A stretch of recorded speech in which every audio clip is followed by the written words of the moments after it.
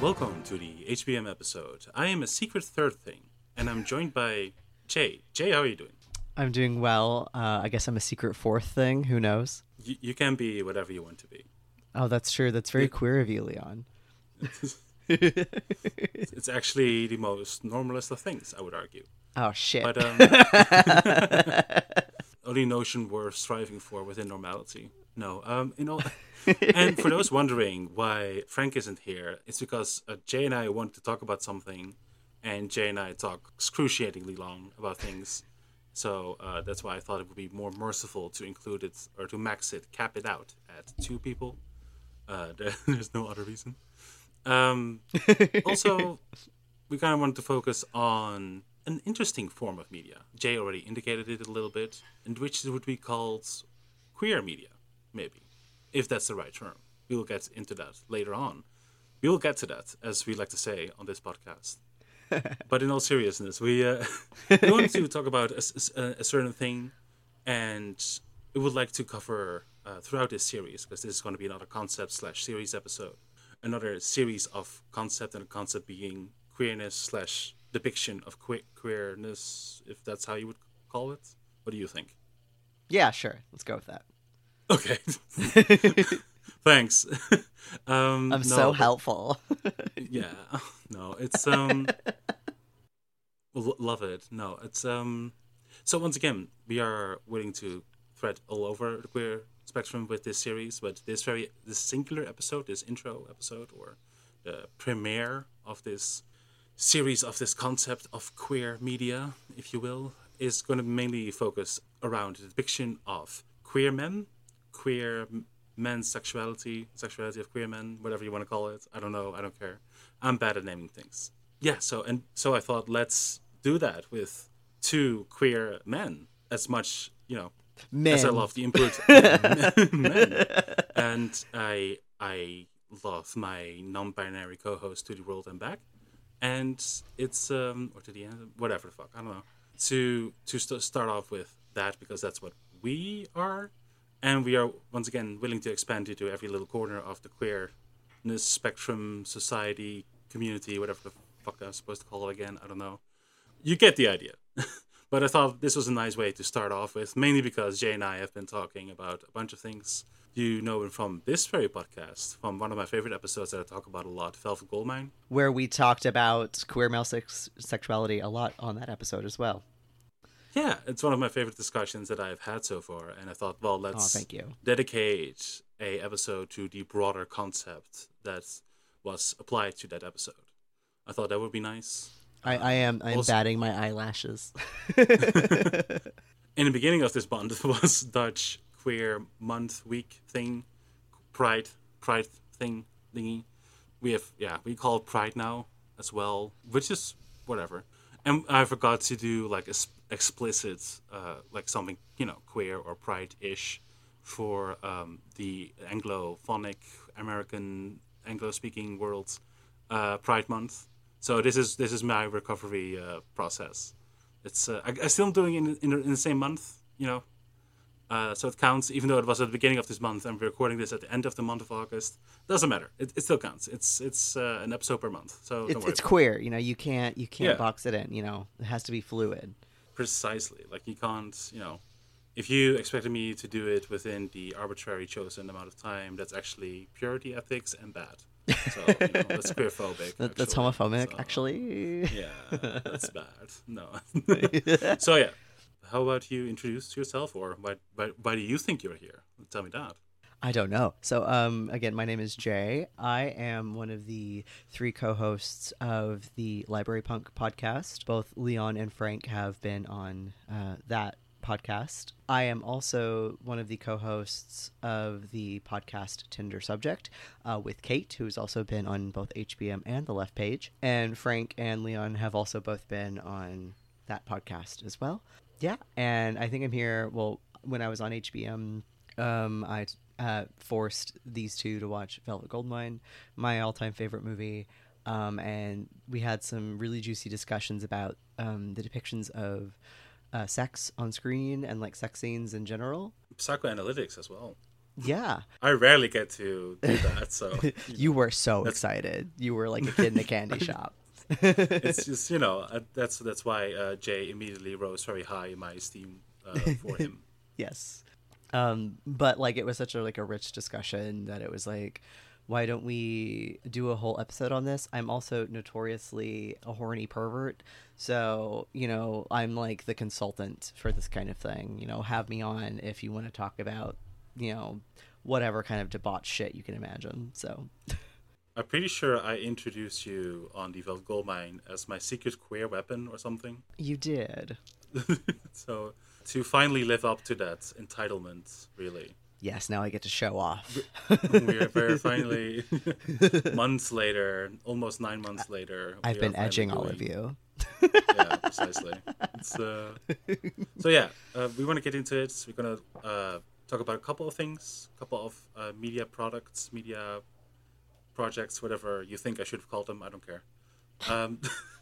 It's and yeah, we're gonna like navigate through that. We're gonna try to engage with some little sprinkle of theory here and there. Mainly, we want to like document and navigate certain feelings and discourses around certain things, and also just try and add value to this episode by navigating what we would like to see and what we think is not necessarily wrong, but maybe where some certain things fall short here and there. This was also just an excuse to so that I could make Leon watch Cruising. So. Okay. So one of the things that we are going to talk about is the movie. It's the 1980s, 1980, right? 1980, yes. Yeah, 1980s movie Cruising with Al Pacino, and that's a movie we're going to get into. Not the only thing, but that's mainly going to be the main course, I would argue. Yeah. So where do you feel comfortable to begin? What's something that's on your mind? Well, I guess like so we've sort of gone over like why we're talking about like queer men because it's me and you, but not necessarily the focus on why we're talking not just about the depiction of queer men in media, but more specifically queer, like the sexuality of queer men, like why the focus on sexuality and not just queerness. Yeah. So I feel like that could be an interesting place to dive in because some people are like, well, queerness isn't just about sexuality, right? And something can be queer and not have sucking and fucking in it, like these things are true. So why this focus on sexuality and not just queer people, right? Yeah. No, I think that's, once again, a good place to start as any. I think that, once again, that will be one of the main threads throughout the episode. I would like to start off with saying that I felt that's a good selection for this episode, mainly because it is, intercourse is a clear empirical marker of queerness.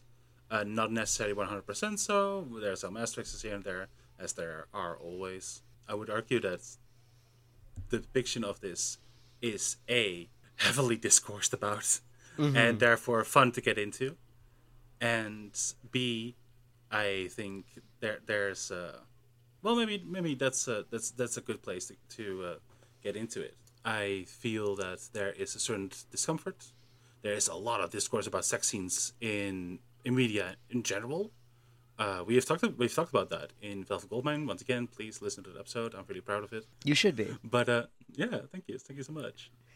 But yeah, no. So there's a bunch of people that have a bunch of strong feelings about that sort of thing, and one of those strong feelings, in among many, is that movies do not need intercourse, any kind of intercourse for that matter, mind you, but they don't need that. And certain people would go as far to say that if you are arguing for a depiction of intercourse / sexual intimacy to be put into a movie, that there is something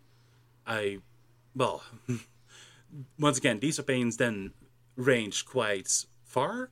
Certain people dislike it. Certain people would even go as far to say there's something the matter with you if you express that sort of desire, if you think that that's a good idea to put into a movie media product. I mean, something whatever. is the matter with me, but that's besides the point. Something is the matter, and there should be, based on that, there should be a certain portion of shame or blame or whatever attributed to you. Yes. Once again, I'm not saying that's everybody's opinion. However, I have seen that opinion floating around. There have been, once again, a bunch of brilliant posts addressing that. You talked about it. Von Blood Knife, what's the one called again? Oh, the everyone is beautiful and no one is horny. That article by Raquel S. Benedict. Yeah, so if you want more clarification for where we're if you want some more clarification where we're coming from, I would humbly put forward that article. Would you agree with that, or?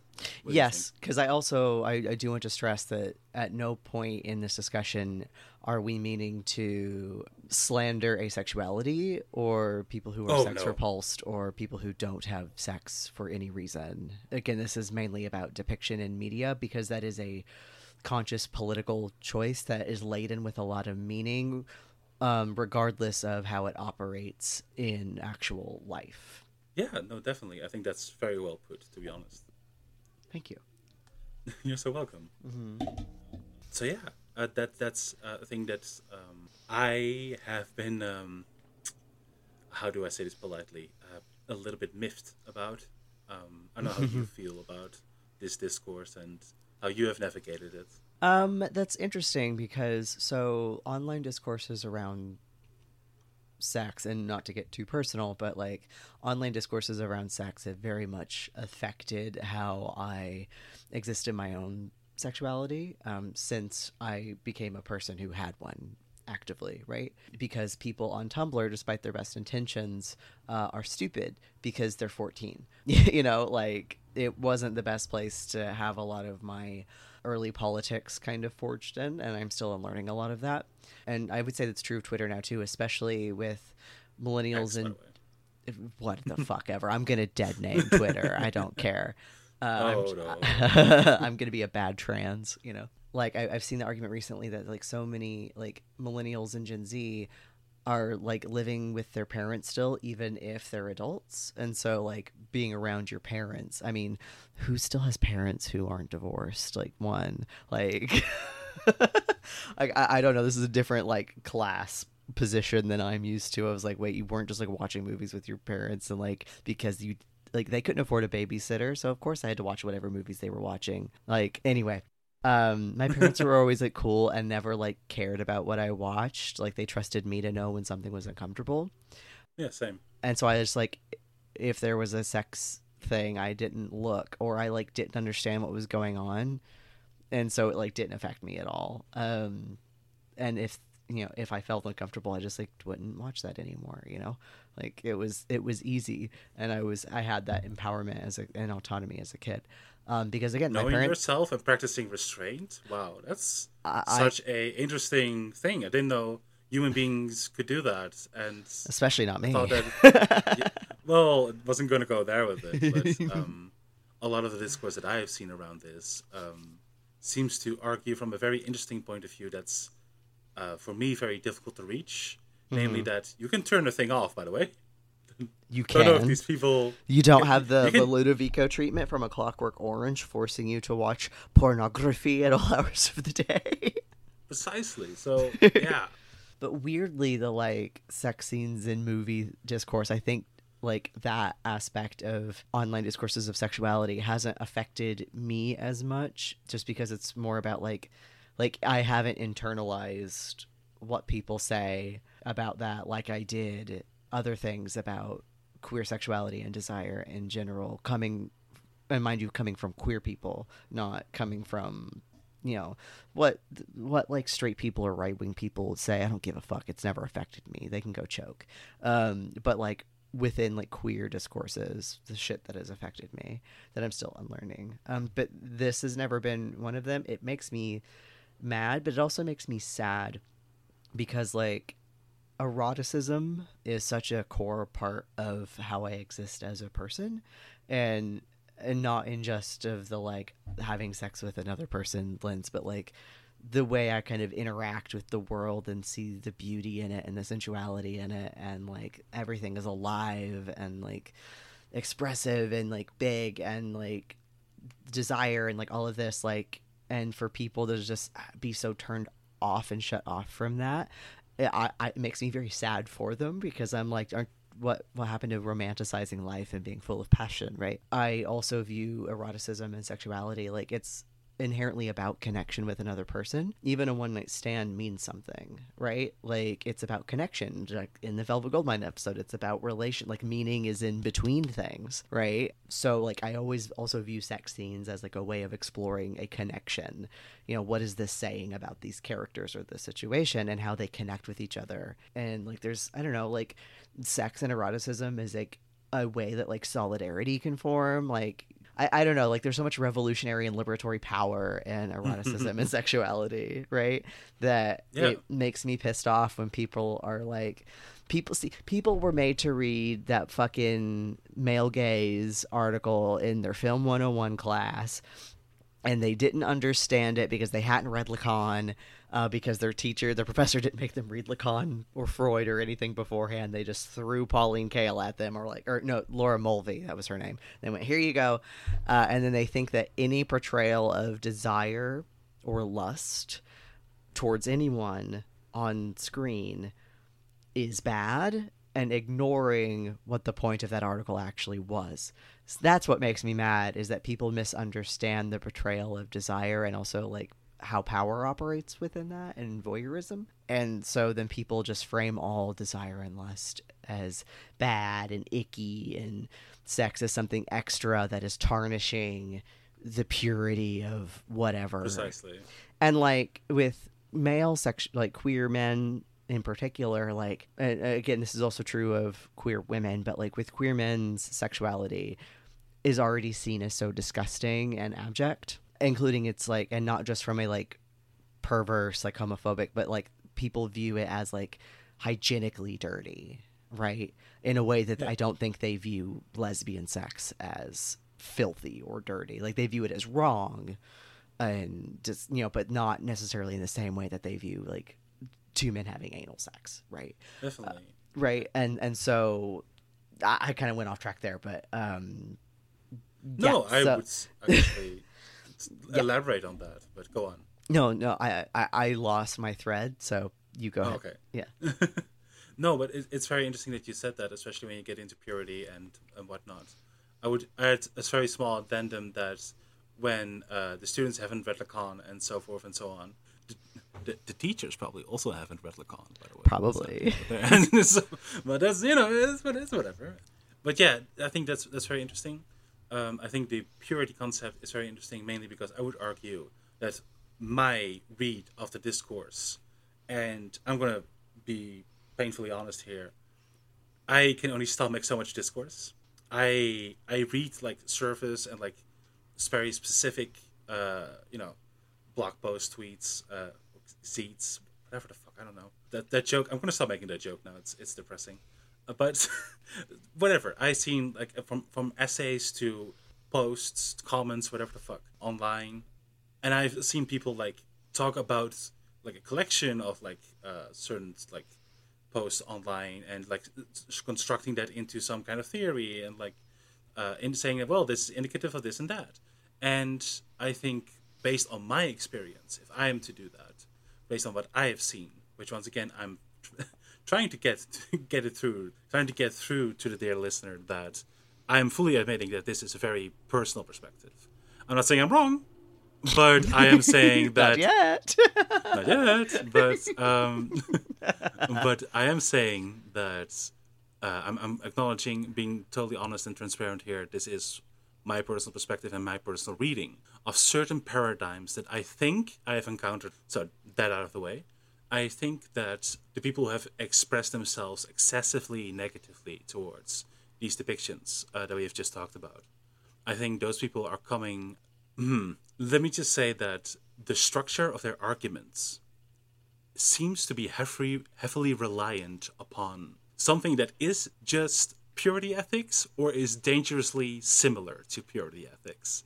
And what I mean with that is that, you know, for lack of a better word, this ontological standard of how human beings should be. I talked many a time on this podcast about I wholeheartedly reject the concept of purity. I think thinking that there is such a thing as purity, this perfect ideal and so forth and so on, is not great. Has historically speaking not led to a bunch of great things, and I think is also, I'm sorry to be mean spirited here, but entirely fucking useless. So it doesn't make the optics are bad. Is what I'm trying to say. It's not no pragmatic sense, no metaphysical sense, no ontological sense, whatever the fuck you want to call it. And Where's the it doesn't so, make sense dramaturgically drop? Like, oh shit, yeah. Once again, I already am thoroughly uncomfortable when I read such, once again, in my humble opinion, poorly formed opinions with no deeper reflection of, why do I feel this way? This is why I'm welcoming both Jay and me speaking so much about how things make us feel, because I think that's always very important. agreed. Should we approach it from a non-individual perspective? Absolutely. But you cannot skip this process, I would humbly argue. You do need to know how you feel and then ask, why do I feel this? You would be surprised how many adults need to hear this. But okay, this is neither here nor there. Coyness aside, I think then it's also very interesting that you said, talking about feelings and that being very important and all that, I would argue then that, just like what Jay said, that for me, depictions of messiness, that doesn't even have to be sexual for that matter. It can be emotional, can be psychological, can be whatever. And depictions of what we then perceive as impure, unclean, and all those things, I think has, like Jay also argued a little bit earlier, a liberatory potential. And it's something that is very close to my heart. The fact that we are allowed to depict these things is it's just objectively true. It's as close as I would ever say that's just that just period. That's just important that we are allowed to do this, that we are allowed to pick this in art, that we are allowed to pick this in media. It is very, very important that this is a positive fucking ability. Once again, if you don't want to watch it, that's totally cool. More for me. Yeah, well, but that's the whole point. It is exactly not more for you, but rather the person that then says no, thank you, seems to have, empirically speaking, if I look at the landscape of media, seems to have this influence about, or this influence of, that we get nothing. So them saying no is not more for you or for me, for us, but them saying no can very well lead to nothing for us. Exactly. And therefore, I would argue that this whole thing is very fucking important. But but yeah, so that's the angle. That's the very elaborate. I'm so sorry, dear listener. That's the very elaborate angle that I'm coming from. As Jay talked about his very elaborate, or not less elaborate than me, but Jay talked about his perspective, and so to get into the literal graphic notion of depictions of actual sexual intercourse, Jay and I have been talking about like some good examples and maybe some lacking examples. Yes. We talked about cruising a little bit earlier, and maybe we can start off with, since I recently appeared on Tender Subject, to talk about a very specific series from a very specific showrunner. Yes. Maybe we can start off with that one if you like. So, Leon was just on Tender Subject to talk about season 1 of the Hannibal series, notoriously dark and queer. So many champagne cum shots and blood cum shots, I swear to God. You can watch a supercut, and it's just like, there's so many that when you watch it, you're like, oh, wow. But the showrunner... It's in the intro. Exactly. It's not subtle. Okay. But so the showrunner of Hannibal, for those who don't know, is this guy named Brian Fuller, extremely gay, And he aggressively gay. We love that for him. I'm glad he's on our team. I'm glad that he is like a pervert. He's so good. And he was the showrunner of at least season 1. Only season 1. Only season 1, which is the only one I've seen. Yeah. Of American Gods. You can notice. I watched season 2, and you can notice. Yes. Sorry, go on. And so American Gods, for those who don't know, is one of the good things that Neil Gaiman has written. I enjoy it because it's just a bunch of little short vignettes, all in a trench coat pretending to be a book. It is mythology, so that's why Leon likes it. Exactly.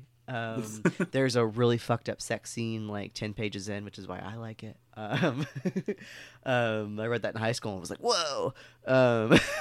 Wait, which one again? Oh, the Bilquis. Oh, right. That's early in the book. Yeah, it's later in the show, but it's early in the book. That's the end of chapter 1. Yeah.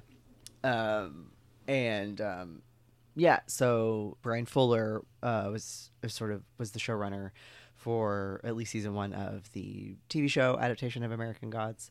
And so the structure of American Gods, if you read it, there's this main sort of plot line, which is whatever. And then the premise of the show is all of the gods, were brought over to America through immigration, through slavery, through other means, with they're the people who believed in them, and they're still here, right? Even though people might not believe in them as much anymore. And so there's these great little vignettes peppered throughout the book of there's the coming to America vignettes that describe how a god got here, or to America, where I am recording from. And then there are currently or somewhere in America where it's at this moment right now in America with a god. And the best one, well, the Bilquis one is pretty fucking good, but there's a real gay one that is that involves an Ifrit, taxi driver, and it involves Ifrit is largely interpreted to be a Arabian fire spirit. Yes. For those, sorry, go on. Yes, thank you for that clarification. No worries. And so there's a little tchotchke salesman who takes this man's cab, and then they get a hotel room together and they have sex. And then our little tchotchke salesman, and they're both from the Middle East. I forget where the character is from. It's been forever since I read it. And through the act of having sex with this Ifrit, he then wakes up the next day and the Ifrit is gone, and he is now an Ifrit. And apparently the show does more with this, but when we get to this scene in the show, they don't hold back. Showing the sex scene, and I remember being so shocked watching this because it's incredible. It is on the it was hosted primarily or at first on the Stars network.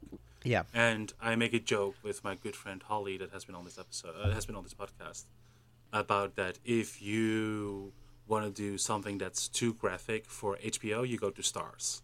You might have a lower budget, but they kind of let you do whatever the fuck.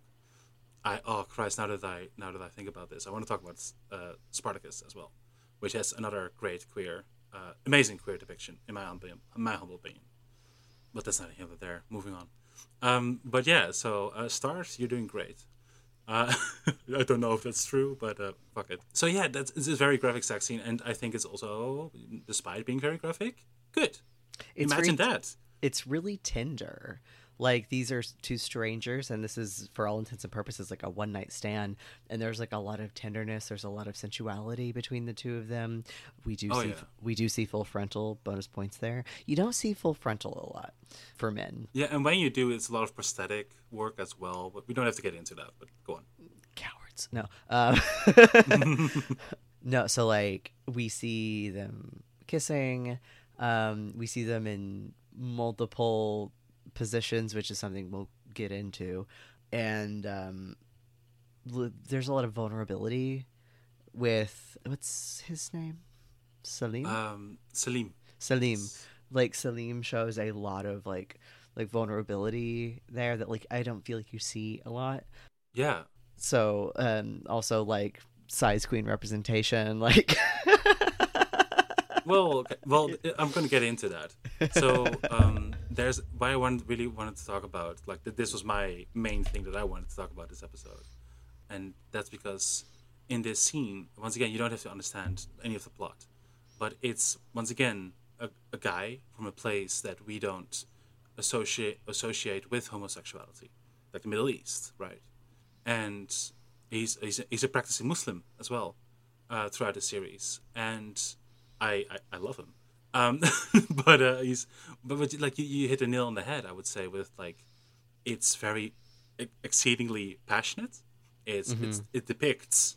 It goes into some artsy stuff, maybe a little bit, and therefore distances itself from the more like, for lack of a better Softcore. word.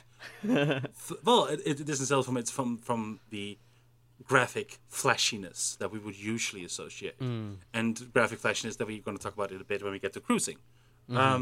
It goes into a bit more, but the show is called American Gods, so you're going to get some mysticism, you're going to get some mythological stuff. That's fine. It's part of the course. Nevertheless, And it girl, doesn't like that's leave what much it to feels. the Also, like girl, when it feels good, it does make you feel like that. So it's just Sure. accurate. I think that is once again, that is a element of that representation, I would argue. The more interesting part of the representation is, for me, it's twofold. There's a practical element and there's a more broader contextual element. The broader contextual element being that, once again, we normally would depict or we would approach, your average person would approach the sexual act between two men as, once again, something like dirty or uncomfortable, like, oh, do I have to watch this? This is making me uncomfortable, and question things about myself. Oh, I hope nothing awakens inside me. That type of stuff. So but it doesn't go out of the way, and it doesn't hold back sexually. Is what I'm trying to get at. This is what we're like dancing around.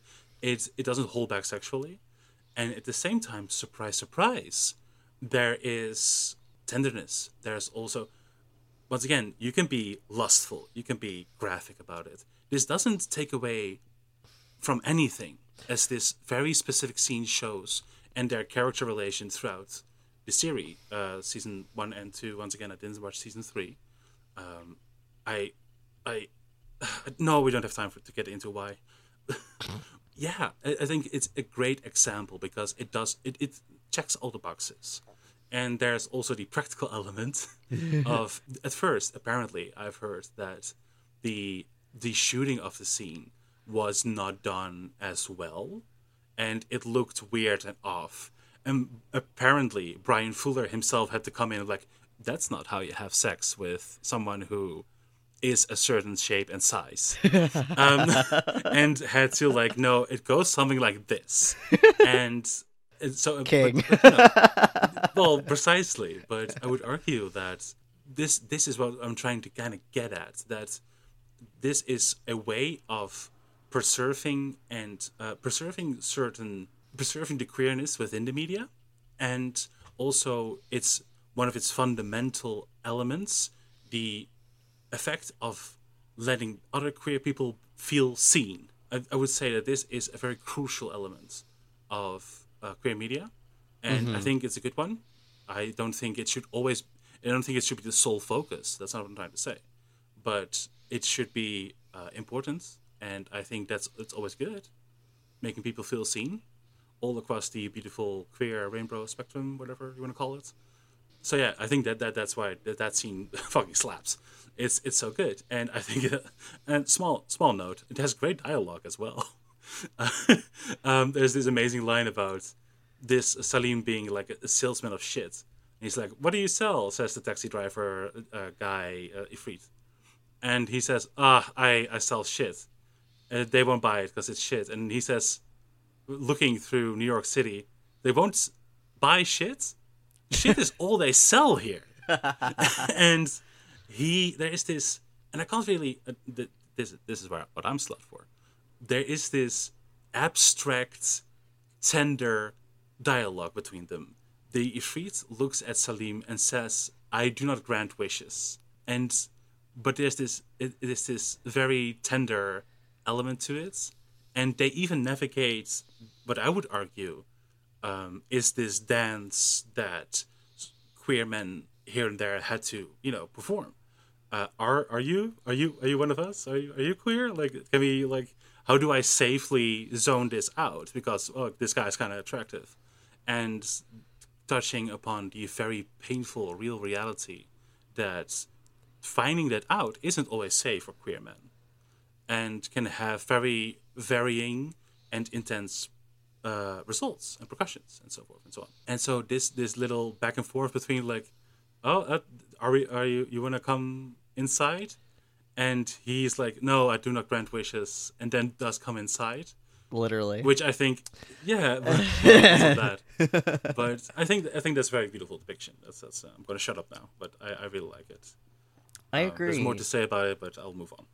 Yeah, like one thing I would say about it, and maybe this can lead us into talking about other things, is that I think I really like about that scene is that so often. So I'm also a big reader of romance novels, and people. I mean, and this is true even in everyday life. People like to have this border, this boundary between fucking and making love, as if ne'er the twain shall meet, as if like tenderness and passion and love like can't intersect with like raw lust or rough sex or anything like that, right?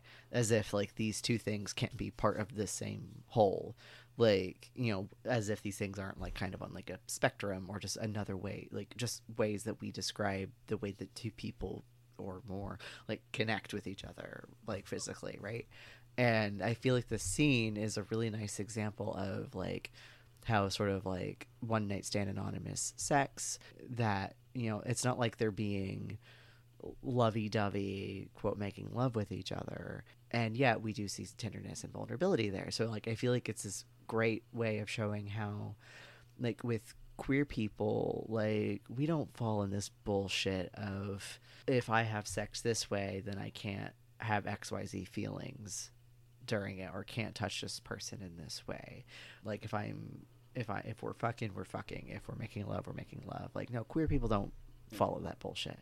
I mean, I wouldn't say that's necessarily wholeheartedly true. Some of them do. Some of them do. But there's definitely this impurity to fucking versus the pure ideal of lovemaking. Mm-hmm. That I feel like this example shows that is a false binary, right? Yeah. Also, it's just really fucking hot. Go watch it. I don't know what to say. No, but yeah, no, definitely. And I think another interesting element to then lead on to the next segment, so to speak, for lack of a better word, regarding this the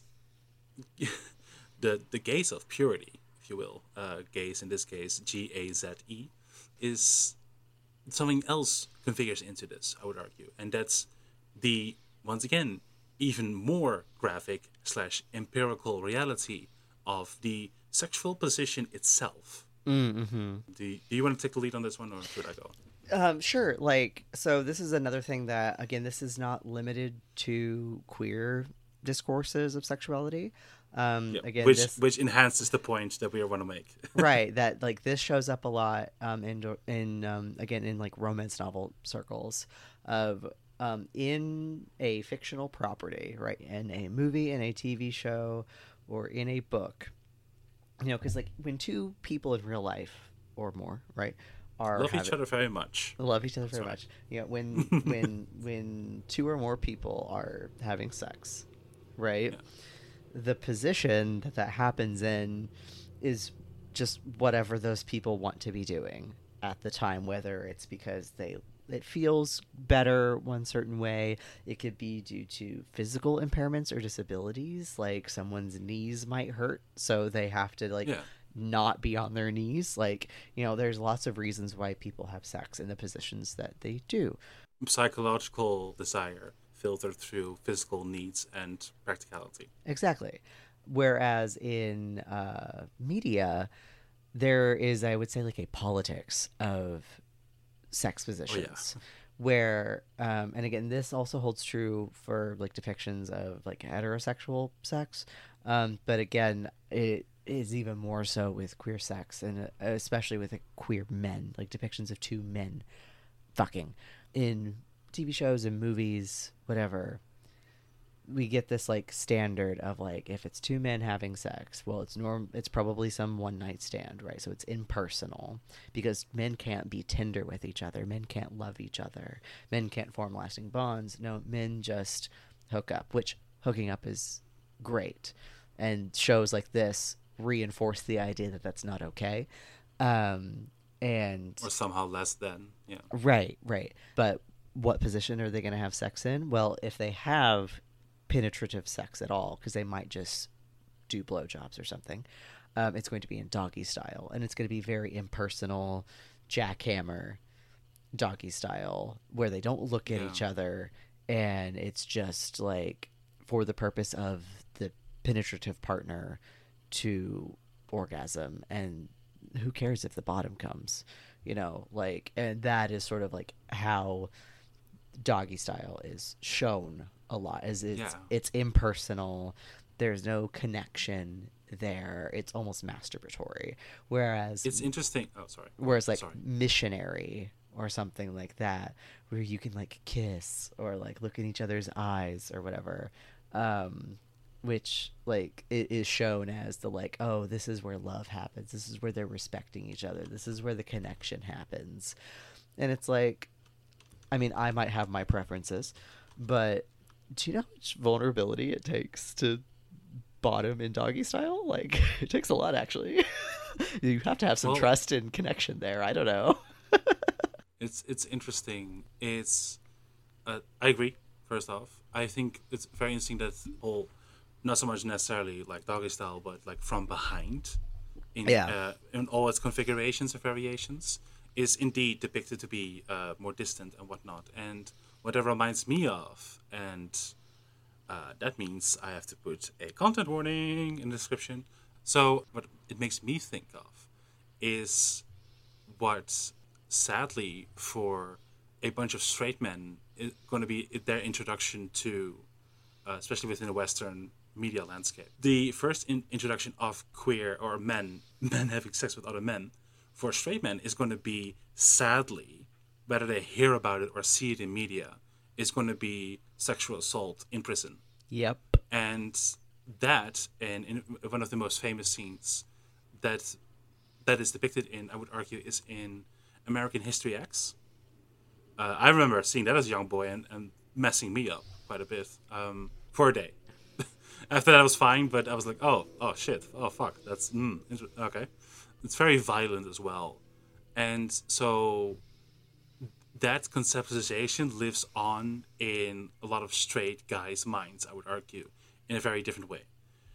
So I think then when a lot of straight people, and I would not just say straight guys' minds, by the way, but okay, I'm going to stay within my own gender domain here, just to make it a little bit easier on me. But that is, very unsettling, and I think that, and how that is joked about, threatened with, so many amalgamations of this exist within all kinds of scenarios, that this has a lasting effect on male intercourse, or a man-on-man intercourse, or whatever you're supposed to call it, gay intercourse, queer intercourse between men, whatever.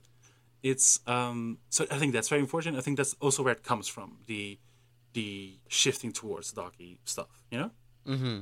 It also makes sense for a straight guy to think of it as such, mainly because from behind you can almost imagine it's a woman or something, I can already hear the little heterosexual gears grinding in the head and going like, oh, okay, well, if I had to have sex with a guy, I guess, which is something straight guys love talking about. I mean, if I have to, then I guess I'll that guy or something, Straight guys are so gay, like, they're such faggots. They are. My god, I just have sex with men. I just fuck guys. They spend so much time looking at other men and talking about other men. They love other men so fucking much. Jesus fucking Christ. Like, I wish I was that faggy, Like, I'll never have the passion. Like, they once again, like for any heterosexual relationship out there that where you are a woman and you're worried that your guy is looking at women on the internet, don't worry. He's looking at other men working out. Trust me. He's looking at other dudes, sweetie. I'm sorry. Sure, he might give like that one model a like on Instagram, whatever. But trust me, he's looking at like some either actor or like bodybuilder working out and wishing that was him or wanting to aspire to that, which is fine. I'm not one to judge. Well, I also want to look at guys working out. So being a little bit more serious here. Sorry to go on about this, but I think that's a very serious element, and it just clicked when you said the doggy stuff. That very specific element has transcendental or like ripples throughout the sexual position pond, so to speak. It leaves this echo that we see in other depictions, and I would argue that's one of his main donors as to why doggy style or from behind, back shots, whatever the fuck you want to call it, is considered cold. Yeah, sorry for interrupting you, Jay. My apologies. You're fine, dear. But missionary, in contrast, is very once again, that's making love, right? Like if you look at each other. Yeah, exactly. And like you kiss the whole time and everything, which like, there is, I would say like there is a different kind of intimacy there when you are looking at each other and can kiss, and there's more like contact skin to skin between people. But that doesn't mean like it's a different kind of intimacy. It doesn't mean that it's more or less intimate. It's just different. Yeah. Right? Whereas I guess what we want to say is that rough sex, or whatever the fuck that means, sex that is considered to be more rough and intense, actually maybe is requires some kind of trust that is very indicative of intimacy and love and whatnot and trust. It's I won't get into too many details, but like the most intimate, trusting, vulnerable, romantic like sex I've ever had has been things I will not say on this podcast, like no, let's not. I know what you're talking about. I know you do, but like, I wouldn't do that with a guy. No, but it's a good example. I would just It's a good example you didn't name. Yeah, it's like I wouldn't just do that with someone I was hooking up with, Yeah, definitely. Like I did that with a person I'd been dating for like almost, like a while. Like we had been seeing each other for almost like 2 years at that point, right? Before we got there. And it was great, but I wouldn't do that with just anybody. So I don't know. Like SM and like leather and like all of that, like I don't know, there's a type of like, so straight people love to choke each other. I mean, I also love to be choked, but like, straight guys will just choke people, right? Not realizing the like poorly sometimes. Just poorly, but it's I've heard a lot of stories. No, go on. Sorry. Right, but it's like to let someone choke you, you are literally putting your life in their hands, right? They could just kill you, they could just do it, and so there's like. That's like a thing, it's like to let someone like put their fingers around your throat and close off your airway or like your blood supply or something to the point where you might like pass out.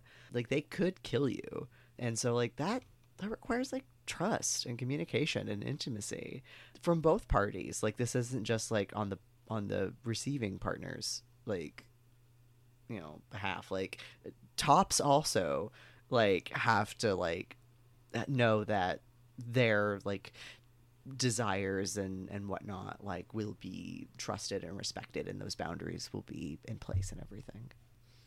Yeah, well, that all reminds me of a very specific movie, if you will. That there are certain tensions within intercourse, no matter what your gender is, for that matter. I would say that's a very universal thing. But yeah, one movie that made me feel slightly uncomfortable, having just watched it. Well, there's a very specific scene that made me feel kind of uncomfortable. But once again, it's meant to do that. So that's not a criticism. It succeeds in what it sets out to do. And this scene, of course, is in a movie we mentioned earlier. 1980s cruising. Yay. Maybe you can tell a little bit about it if you like.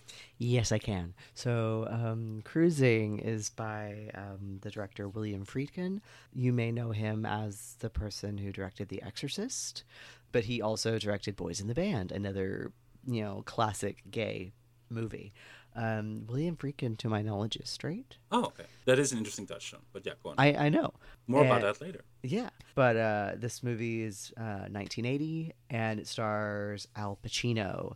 And it's based off of a book and also like inspired by some actual like serial killings of gay men that were happening in New York at that time.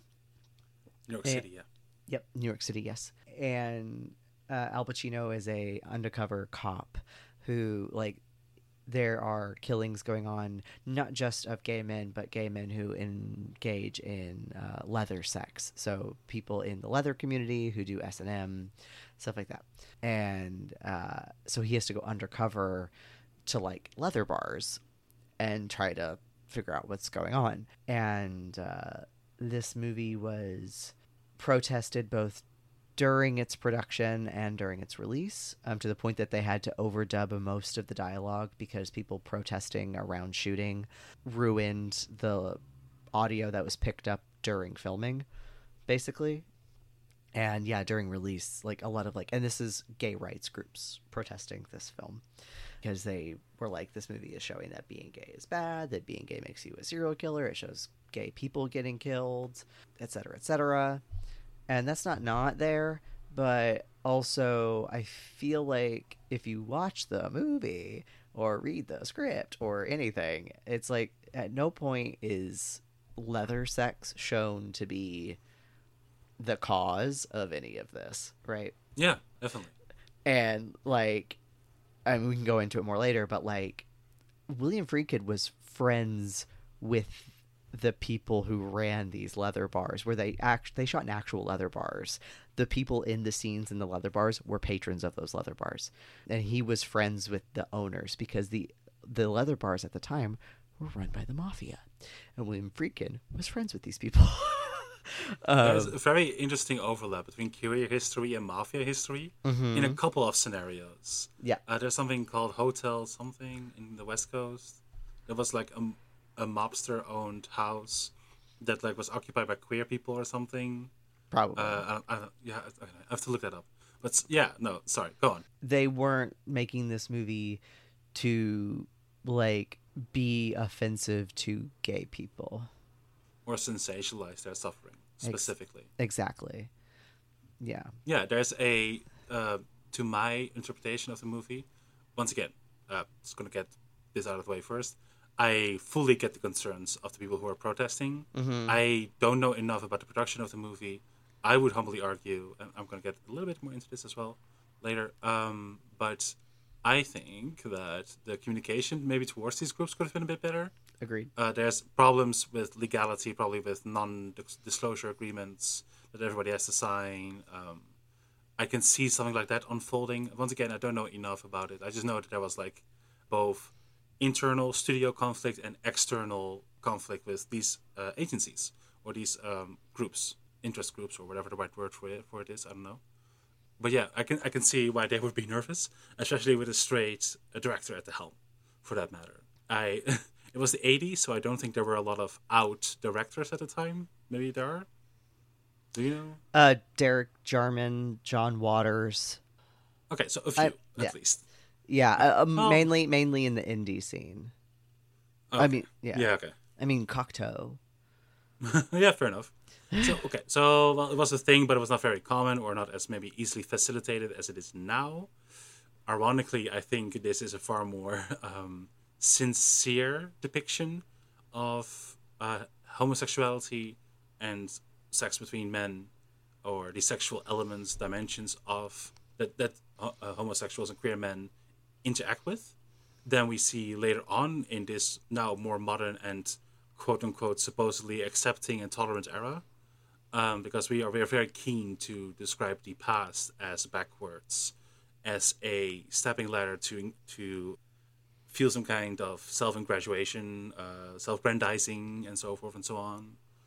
So yeah, but I think once again, I get that, I get the concerns. I think this movie is very sincere. We love to talk about sincerity on this podcast. I'm so sorry, dear listener. But I think a indication of its quality is its very sincere depiction of queer communities, of once again, homosexual communities predominantly. Yeah, and once again, I I think if we maybe, made a bit more graphical homosexual, if you make more movies that have graphical homosexual elements in them or to them, we would be less anxious regarding exploring these kinds of narratives that are present within cruising. Like, there is fisting in cruising. Like, the only other movie That's not what I was trying to get at. Sure. I was making a joke. Okay. Well, but okay. So yeah, there's this graphic element. No, don't worry about it. But there's this graphic element to it, and if we explore that a little bit more, we gain this sense of comfort. We are setting some standards. We are building culture, and then when that is done, we can all be a bit more experimental. Maybe we can all be a bit more open-minded. We can all be a little bit less anxious. And once again, I fully understand this anxiety. It's definitely not unwarranted. But yeah, anyway. So maybe make more movies that have such graphic depictions in them. So we can all grow more comfortable. Maybe. Who knows? Maybe that's an idea. And another thing I would say that, like, cruising is good at, maybe in comparison to some modern media properties that I don't like very much, is that it's not and I would say it relates, it has this in common with, like, the new queer cinema, is that cruising is not afraid to be messy, both aesthetically, but also in identity, right? Like, like, obviously cruising is not, like, its thesis is not gay people are serial killers, but it also shows that, like, how this oppressive structure of patriarchal homophobia and misogyny affects all of us, and all of us can perpetuate it, including gay and queer men, right? We also can perpetuate homophobia and patriarchy and misogyny and these oppressive structures. Just look at Pete Buttigieg. So it baffles me that guy's father apparently is like a hardcore Marxist. I know. Like, imagine your son being... Okay, sorry, go on. I would disown him if he was my son. Like, fuck that. Like, come on, fam. I remember... Be a true Marxist. Do some family abolition. Pete Buttigieg's dad. Like... I remember Pete Buttigieg, as a campaign donation reward, you could go to Hamilton with his husband. Oh, fuck off. I don't know. I'm being serious. I don't know what kind of American queer language that is, but I feel that they're... Okay, never mind. The same kind of people who watch Our Flag Means Death. I mean, did I say that out loud? No. Sorry. Oh. Maybe no, that's not fair. Not everybody that watched that show would vote Pete Buttigieg. Some would vote Biden too. Sorry. I'm No, it's fine.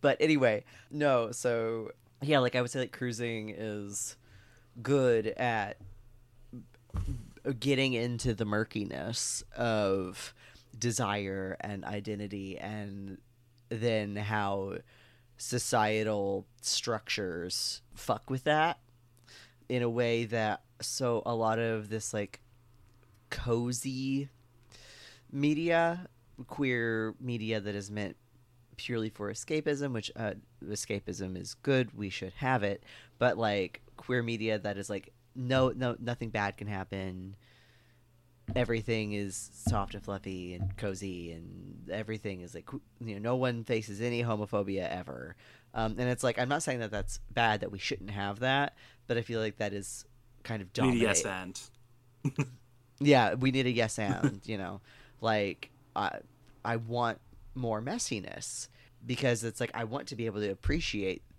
cozy comfort. I want to be able to appreciate that, but I can't if that's all I have.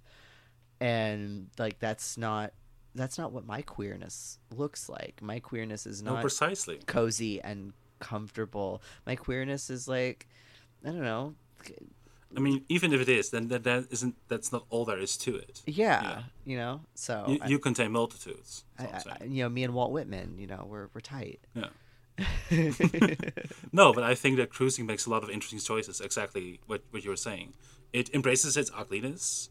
Its grainy textures emanate from every scene, and it gives a lot more of a dirty and unique feeling that is highly contrasted to our modern, clean, aesthetically pleasing queer media. The setting of a story and the choice for a more grainy looks creates this admirable cohesion with the story that's unfolding. I think once again, I'm as everybody who has listened to probably just a single episode of this podcast already knows that I'm a big slut for cohesion between the story that's unfolding and the aestheticism that's at play. Love that about you.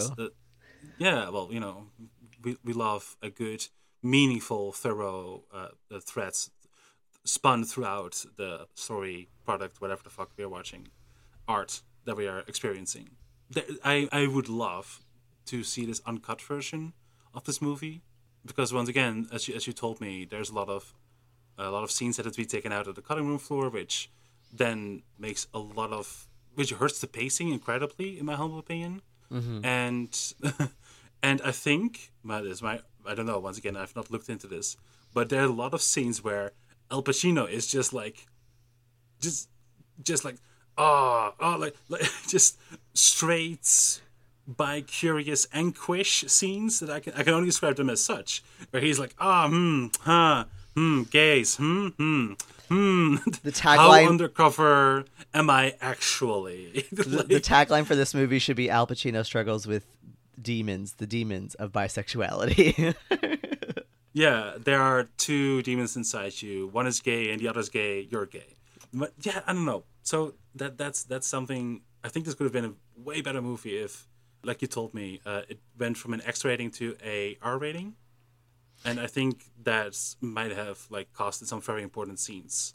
Yeah, according to Friedkin, he originally made it that first cut had explicit gay sex in it, because again, the people in the leather bar are patrons of that leather bar, and they were told to act how they would normally act, just without maybe actually having sex like they normally would, because these were members only leather bars. Some of them are, I think they're both still in operation today, and you can just fuck in leather bars, you can just do that. So there were scenes that including one that showed Al Pacino having gay sex, I believe is the rumor.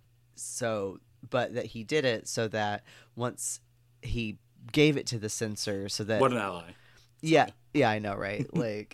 So I don't know how this happens elsewhere in the world, but in the United States, before you can release a movie, it has to be put forward to the some board, kind of committee, the board of whoever gives out the ratings, the MPAA, right?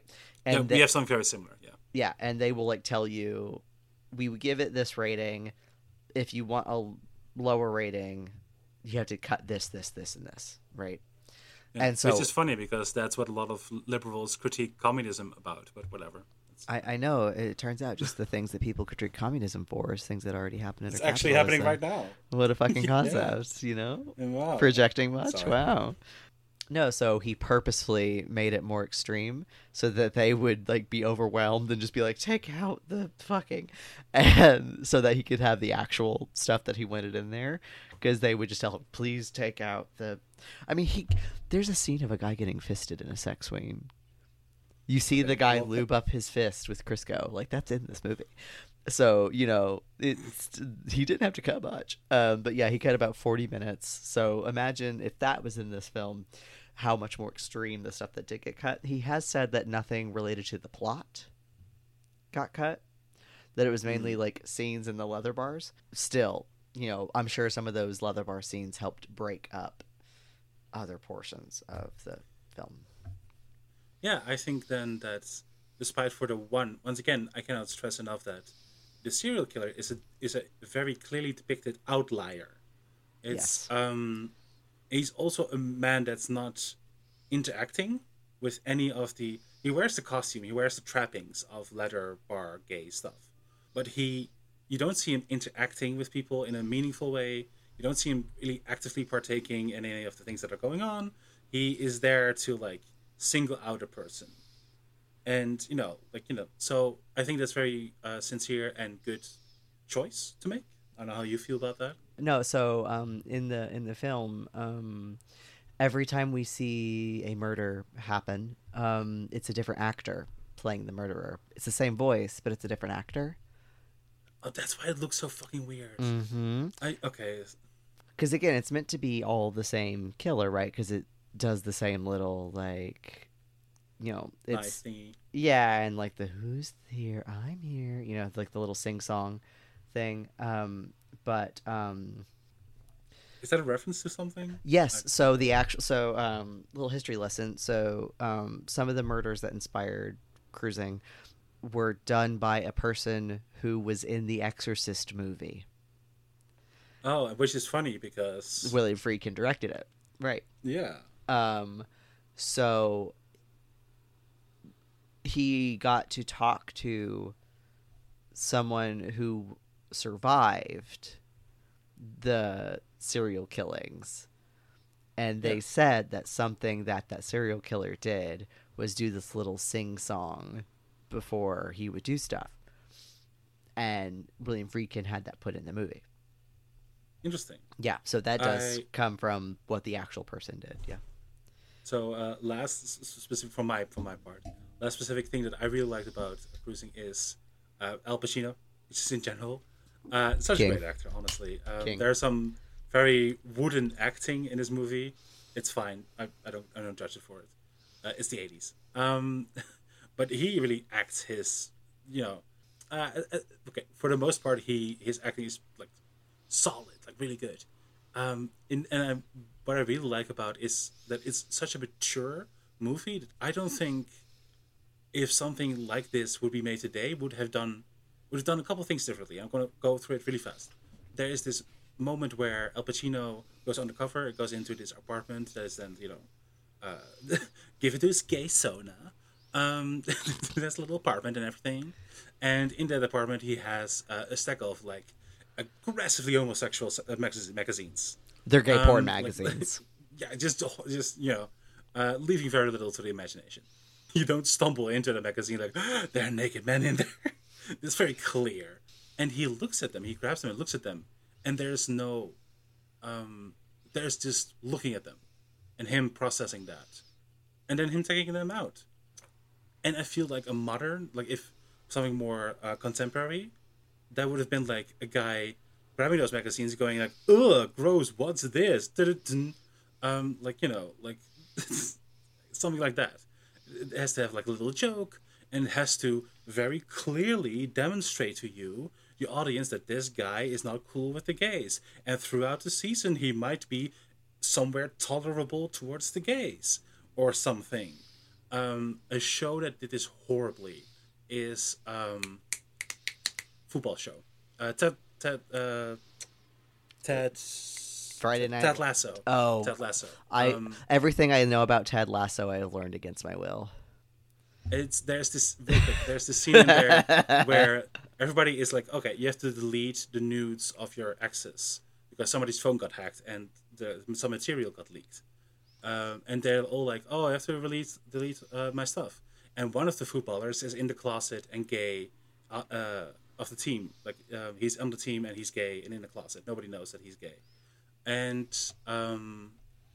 he has to take his phone out and go somewhere else and tries to delete the pictures, that he would have of his exes and sexual dalliances and so forth and so on. Which is, surprise, surprise, with other men. And then a guy takes his phone, obviously, and sees like, oh my God, and then doesn't talk to him. And then the gay guy has to show up to that guy's door, his home. Then they play FIFA together, and they're cool. I'm not kidding. I'm not leaving anything out. The guy first ignores him and gives him this death stare, which I would count as physical intimidation, even though not that intensely, but still. It does demonstrate like, oh, do one gay thing and I'm going to beat the shit out of you. That's what it comes across to me, which is too bad because the guy was a nice guy on the show, but never mind. Which is the team captain as well. Never mind, not important. So I would argue that we have not advanced. If anything, we have regressed in depictions of homosexuality and dealing with that, and straight people dealing with this homosexuality. Because once again, Al Pacino with his gay sona takes out an obviously gay guy to like a bar, or not the bar, like for like lunch or something. Like they go, and he's legitimately interested in this guy's life, and he doesn't balk at anything. He even lets himself be tied up. With the idea that somebody's going to interrupt him, but you don't know how far it's going to go. Well, he looks a bit disgruntled that people came in too early. So I'm like, and once again, we have this repressed, this Al Pacino that's what's his name, Barnes or something? Burns, sorry, same name. Burns that like is struggling with how to deal with his homo lust, and well, anyway. So I would indeed, as you already did, I'm so sorry, but I would like to then segue into this cozy politics and why this might be a problem.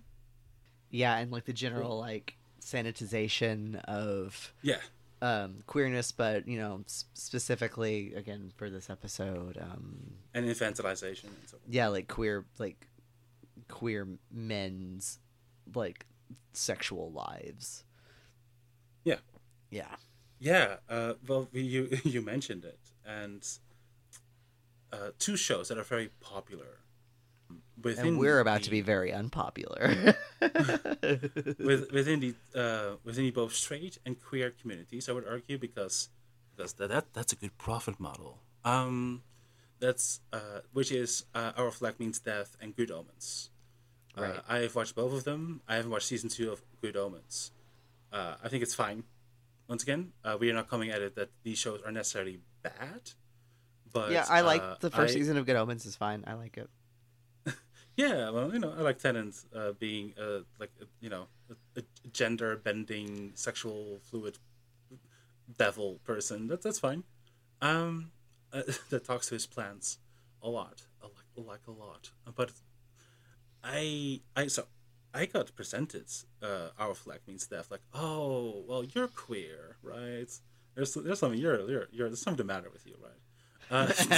Yes, but you thought Thor Ragnarok was not the worst thing ever, right? You liked it. I was like, well, in comparison to the Marvel movies, yeah, I thought it was just fine. I thought it was A-okay. Didn't know that every movie since was going to be that exact movie. So, but okay. No, okay. So people were like, "Oh, you should watch Our Flag Means Death. You like boats, big boats, and pirates and stuff. You're like weird leftist queer, so you should like this anarchist bunch of fuckers that are apparently so gay. It's so gay. Wow, it's about this gay love." And I'm like, oh, okay, sure. Pirates were notoriously gay, just like cowboys. All the things that heterosexual men identify as were pretty fucking gay, my dude. Once again, straight men, biggest faggots out there. Call me. No. Getting to the point. I got like this. So I got like marketed, professionally cornered.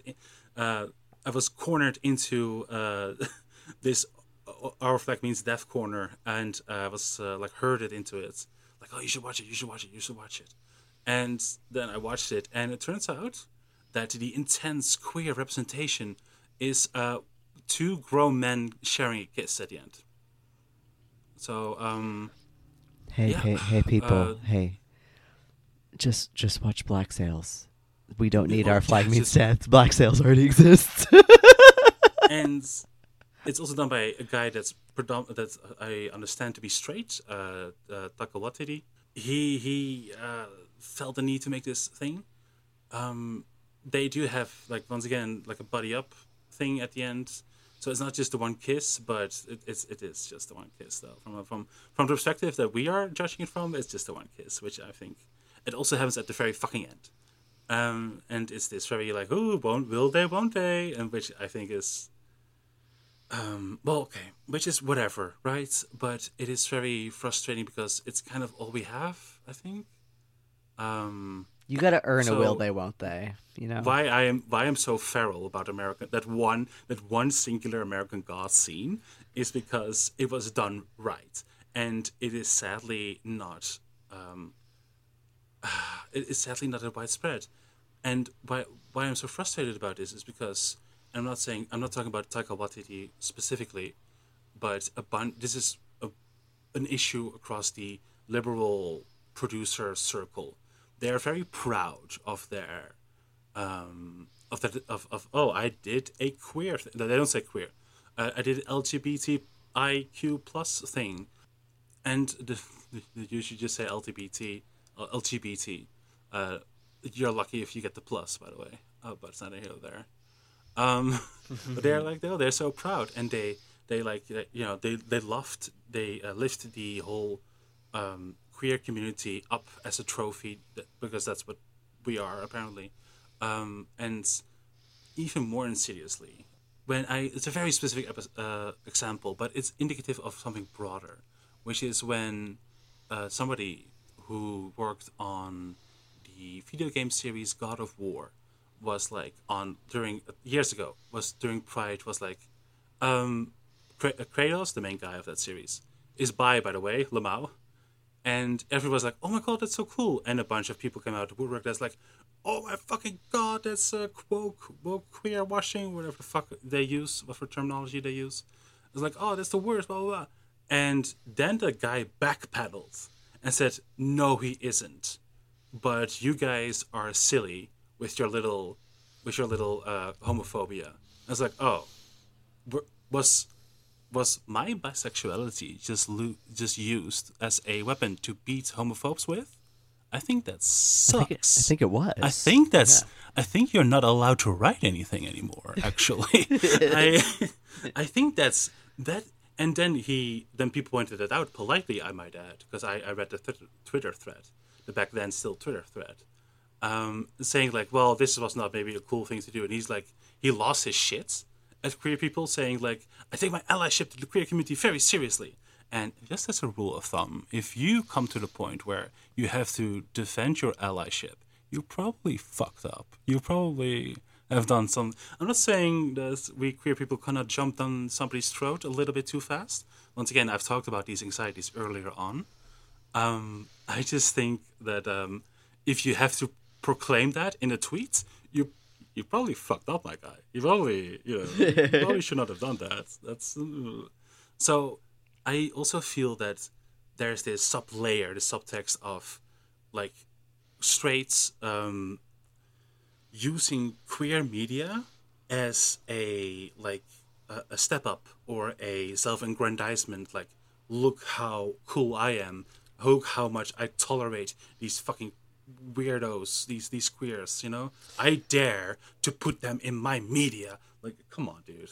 So, it's yeah, like I would argue that Neil Gaiman did this a little bit with the Good Omens show, at least in season 1. Right. Yes. And like a lot of people do this. And again, before I say this, I want to reiterate that our intention here is not to shame asexuality at all. Definitely not. Or that if you like Our Flag Means Death or Good Omens, you're a bad person. Or that's not what we're... Or that you have to have sex or in a specific way or anything. But yeah. With, again, in media, these are all conscious decisions that a writer or a creator is making to show certain things. And because it's not actual people, you are writing this, correct? And so, like, it is a conscious choice to be like, I am not going to show these characters having sex, or am going to show these characters having sex. And, like, something that, like, creators like to do a lot is they'll put the bare fucking minimum of representation. Like a wink and a nod, where it can still be censored out in markets that don't like that. Not favorable. Right. Yes. But we get the table scraps here, right? But a creator can say, oh, well, it's actually this because the people who are desperate for scraps will latch on to the scraps, and I understand why. And then the creators see that and they go, well, see, it's meaningful to them. Are you Yeah. to say that your little filthy degenerate sodomy is more important than this? Right? Like Then the good and pure feelings. right, how dare you? Like Neil Gaiman did this with Good Omens because like a lot of people were like, why can't they fuck? And he was like, actually, you're taking away from the fans who see this kind of representation in them, Lamau, in a very like cynical way. Again, like I'm not saying that people are bad for seeing or liking that kind of representation or message, or that that's a bad thing. Yeah, But, or if that's all they can take. right. But like Yeah. creators are not like creators aren't your friend. Movies aren't your friend. Producers aren't your friend. None of these people are your friend. They don't give a shit about you.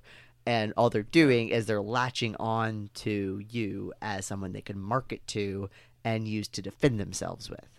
That's what they're doing. Like I might be ride or die for Brian Fuller, but if he pulled one stupid shit, I'd be like, get out of here. Like he's not my friend. Like he just happens to like be good most of the time, right? Neil Gaiman used to be my favorite author. You know, it's not that I dislike Neil Gaiman. I quite like a lot of his things actually, but he pulled this stupid shit of like using his decision to not portray sexuality, and a lot of people do this. What did he say again? They're angels, so they're not gay. They don't have genitals or whatever. Well, that's okay. Depending on what type of scripture we're looking at, there was actually a bunch of cool genital stuff that you could have played with from a trans endorsement perspective. But go on. Especially since the like Crowley being gender fucky is like very clear in the show, which is like really cool. And so I was like, hey, that's cool. Like Neil Gaiman's not supportive of that, right? But yeah, like people do this all the time with like portrayals of like you can have like gay people in your show, but you can't have them fuck. But if people try to come at you for that, you go, but don't you like the thing? You can't attack me. Like, you know, they use it as a defense mechanism against people who are like, hey, because it is a conscious choice to show or not to show characters having sex. It does that choice doesn't exist in a vacuum, you know? Oh yeah. No, I think these dispositions are very indicative of the very pronounced difference between tolerance and acceptance, or embracing, or whatever the alternative you should whatever word you think I should have used, dear listener. But the way, once again, I'm not coming for Taika Waititi or Neil Gaiman. So I think that a lot of the rhetoric that they are using comes from this it can very easily still exist within the tolerance narrative. You don't tolerate people. You don't tolerate queer people. We're not here for you to tolerate. You tolerate a headache. You tolerate stomach ache. You tolerate having to laugh at your unfunny coworkers' jokes. That's what tolerance is for. I feel like this purposeful not depiction of sexual intimacy between men serves for, once again, of course, marketability, profitability, palatability, and so forth and so on. And this very intensely fits within this straight tolerance narrative. Like, I guess we will not actively, make you disappear. Not in a fun way. Not in like a Las Vegas magician show way. It's in a lot less fun way, which I sadly we can't ignore because of the severe amount of anti-queer, anti-trans specifically, I would argue, legislation and talking points among politics right now. I feel like a more thorough endorsement of queer people, if you are so serious about being an ally, after all, you might want to do that instead, maybe through, once again, maybe more graphical depictions, because the unease towards queer people, as you and I have talked about a lot, Jay, is rooted within the sexual. Yes. Is rooted within the very specific sexual acts. And so this is once again another argument for depicting these kinds of things. But anyway, I'll shut up now. Sorry.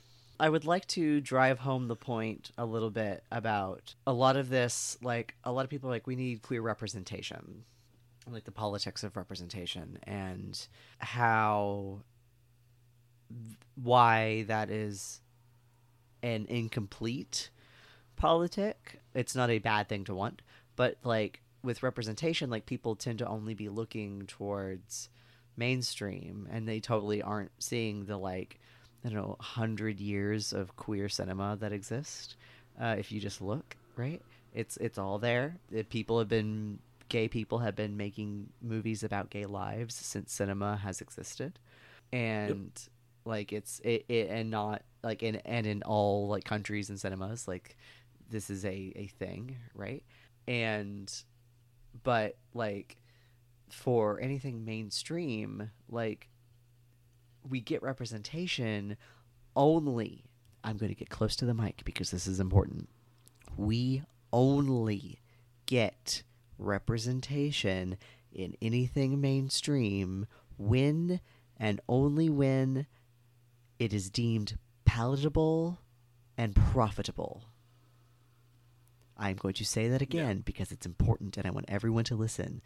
We only get representation in mainstream media when it is deemed palatable and profitable. That is why we don't see like queer people having sex. And if they do, what kind of sex are they having? Who is having that sex? Are we seeing fat bodies? Like fat people have sex? Are we seeing people of color have sex? If we are they falling into stereotypes of, you know, who is passive and who is active, etc., right? Yes. Like really, like we need to move away from hyper focus on representation because it is so easily weaponized and co-opted into capitalism, to serve the needs of capital, right? Yeah, I think the representation is important, but yes, if you want to make it descriptive and direct representation, this is, once again, there are some problems here. And this is why I think it's so important to emphasize that the director for Cruising was a straight man. Yeah. Because, you know, as we have said multiple times, we understand the anxieties. We have those anxieties, by the way, as well. Mm-hmm. And yet we can say, you know, if there's sincerity, if there is, you know, good research, and, you know, like if there's a sincere attempt at depicting these things, the person being then straight or not queer or whatever you think I should have said is not, at the end of the day, the most important thing in the world. Because at the end of the day, directing is just a job. It's just a set of actions. And you can listen and consult all kinds of people, by the way. What a concept. Oh, I was just going to say that, like, you know, if you want to see a explicitly queer retelling of Cruising, this really great French horror film that came out a couple years ago called Knife Heart or Knife Plus Heart or whatever. It's basically the plot of Cruising, but taking place within a gay porn studio. And like literally the first murder in it is like kind of shot for shot the first murder in Cruising. Same motive, like same everything. But like queer people made this movie. And everyone in it is queer. And it's like the queerest. It's so good. So like it kind of takes Cruising to its logical conclusion.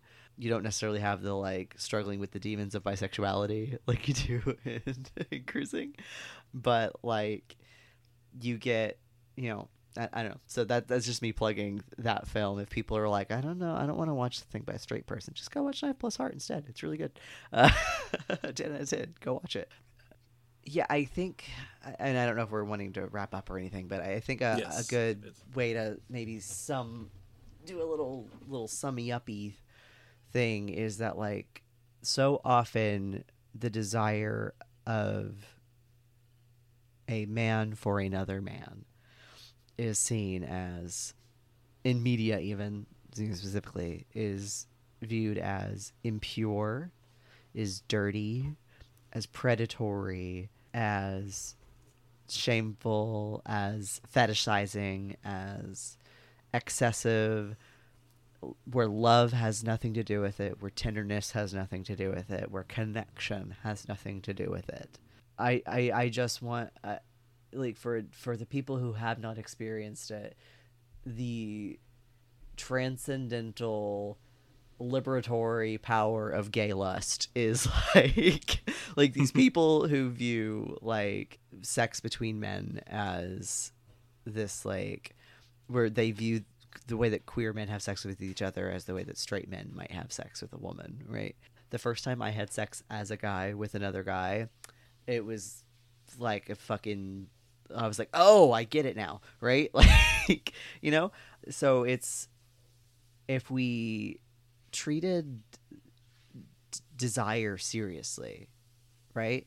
Like, if we were to, in media, if we were to treat queer desire seriously, and its symbolic implications, its narrative implications, its revolutionary liberatory implications, right? Like, I'm fully here for like gay sex saving the world. More sodomy now, damn it. But I don't know, like, we need to stop having this idea that lust is predatory and impure. Yes, across the board. So definitely. yeah. And yeah, I'm gonna once again. There's a bunch of more interesting stuff that I want to get into, and we're definitely going to talk about. I could fill this whole series with just things regarding men queerness and so forth and so on.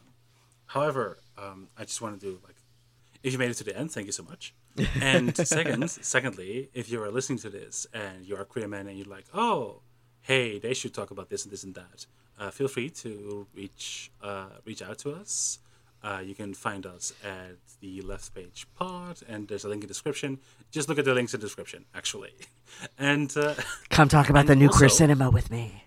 Precisely. And once again, we have enough on our plate, but we would also like to make a little bit more room on the plate for maybe not queer men. If you're anywhere else on the queer spectrum, from lesbian to non-binary to whatever the fuck, you are more than welcome to join us if you feel comfortable with that. And I would be honored to have you on and have you talk about the thing that you would like to talk about. And I would ideally would like to make this as well-rounded a conversation as I can, as we are capable of doing so. And yeah, I love, once again, I love swapping stories between queer identities and people and whatnot, because that's what community is all about, baby. No, but in all seriousness, meaning it's not in things, but in between them. Yes, and I just don't want to give the impression that you can only come on if you're a queer guy. But literally anything, if you're comfortable with sharing that space with us, I would be more than honored. So that's just as a little tidbit at the end. Yeah. So thank you so much for listening. Jay, thank you so much for once again sharing space and time and the relationship between us with me. Mm-hmm. Thank you for having me on. Always a pleasure. No. Always. Mm-hmm. And please check out not Frank's, my appearance on Tender Subjects. No, Frank's episode is fucking amazing. It's so good. You guys, shout out. You guys were amazing, shout out to Frank. Honestly, yeah. Yes, I miss you so much, my dearest friend, my friend of friends. But yeah, thank you so much, Jay. You're amazing, and we will see Jay very soon, and soon enough. Not the soonest, but the soonest after that soonest. The soonerest? Anyway. Everybody, take care, and thank you so much for listening. And we will see you soon-ish, whatever. Take care.